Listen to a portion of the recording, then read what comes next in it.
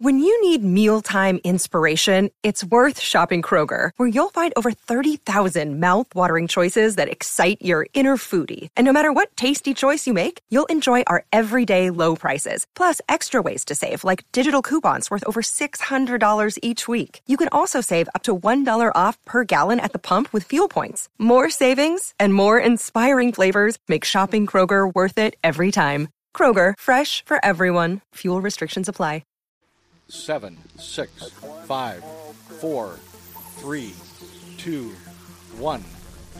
We have ignition and liftoff. Hello, Space Cadets. Welcome back to the Space News Pod, your daily source for space, science, and tech news. I'm your host, Will. And did you know that NASA astronauts have been coming back from space after they spent an elongated period there with herpes, chickenpox, and shingles viruses? Well, the reason may be the same as it is here on Earth. And I'm going to tell you all about that right after this quick break. I got to pay some bills.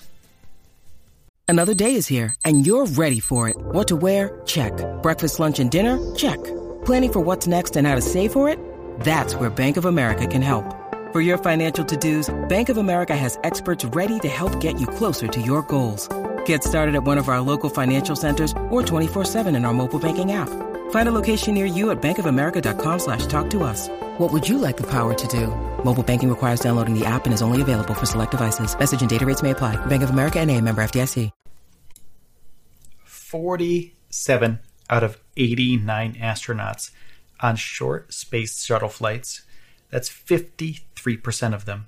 And 14 out of 23, which is 61%, on longer International Space Station missions shed the herpes virus in their saliva and urine samples. The frequencies of this, as well as the quantity of viral shedding, are markedly higher than in samples from before or after the flight, or from matched healthy controls. The term shedding is when a virus successfully reactivates itself. And the same reason that these kind of things happen on Earth is probably the same reason that they happen in space. It's due to stress. It has nothing to do with any sort of crazy space virus. Nothing's coming after these astronauts. There's nothing going on up there other than these people, these heroes doing their work. Spaceflight is very stressful, so it can reactivate herpes, chickenpox, etc. And the stresses that they're under, zero gravity, cosmic radiation, and extreme G-forces during takeoff and reentry, well, those situations can contribute to the reactivation of viruses, as well as being in small spaces. If you're in the ISS or if you're in a pod, imagine how small a space pod is. It's enough room for you and a couple friends to hang out, right? And if you're in a Soyuz, it's really cramped. You're really right next to people the whole time, and you're flying up to the International Space Station. You're separated from your family, separated from your friends. There's an altered state of sleep. Well, all of these things can contribute to astronauts bringing back, reactivating these viruses. So there's 8 human herpes viruses, and 4 of them were detected in astronauts, including oral and genital herpes, chickenpox, and shingles. And because the herpes virus takes up residence in nerve and immune cells, they're never really gone. So they just kind of wake up under stress. And out of all the astronauts, only 6 astronauts developed any symptoms due to the viral reactivation. And all of those were very minor. But there's an implication that these viruses could be spread and affect others when the astronauts return to Earth. And those people with compromised immune systems or newborns, well, they're at risk. So these astronauts have to be taken care of when they hit the Earth again. So why does this happen? What happens to the immune system in space that could cause this? Well, some of the effects of prolonged spaceflight are muscle and bone loss, and the astronauts combat this while they're on the International Space Station. Increased exercise, And scientists and researchers are looking into the impact of long-term spaceflight on immune system cells of astronauts. And they study the effects of 6 months of spaceflight on a type of white blood cell that kills cancerous cells in the body called natural killer cells. These NK cells prevent viruses from reactivating. Richard Simpson, who is the senior study author and University of Arizona Associate Professor of Nutritional Scientists, said, "Cancer is a big risk to astronauts during very prolonged spaceflight missions because of the exposure to radiation. The NK cells are also very important to kill off virally infected cells. When you're in the space station, it's a very sterile environment. You're not likely to pick up the flu or a rhinovirus or some community-type infection, but the infections that are a problem are viruses that are already in the body, and these are mostly viruses that cause things like shingles, mononucleosis, or cold sores.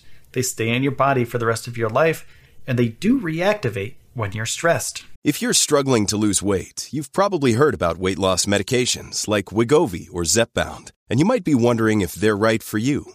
Meet PlushCare, a leading telehealth provider with doctors who are there for you day and night to partner with you in your weight loss journey. If you qualify, they can safely prescribe you medication from the comfort of your own home.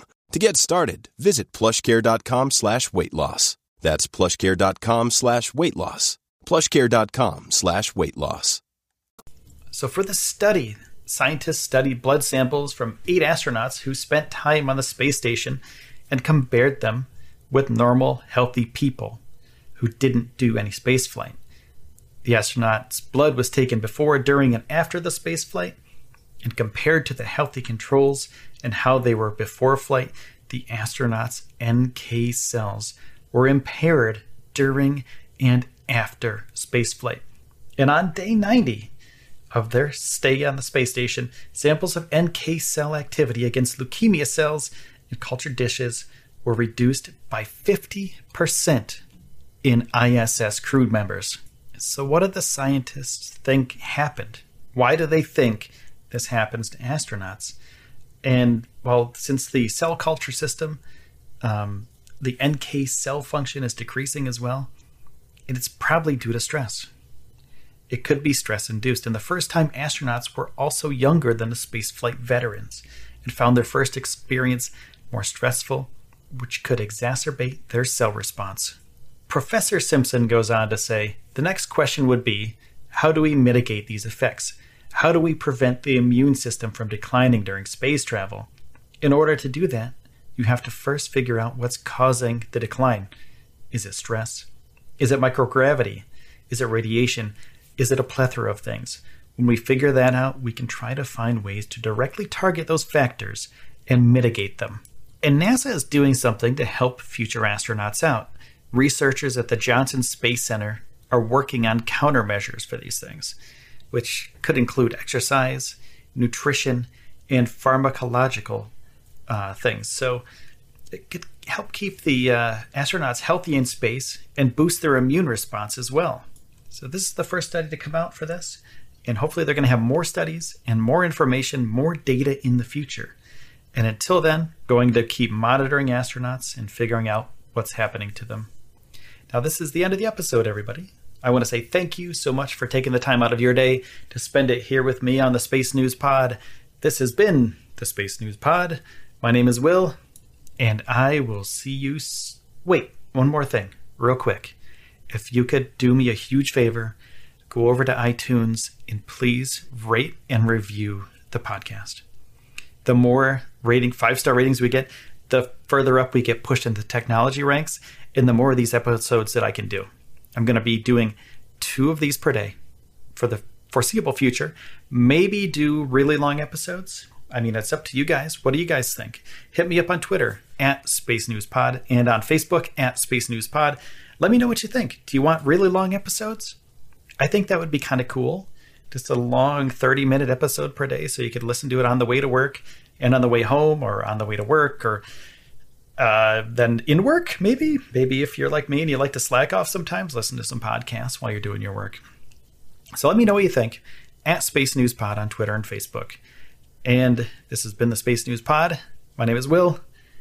Thank you for listening, and I'll see you soon.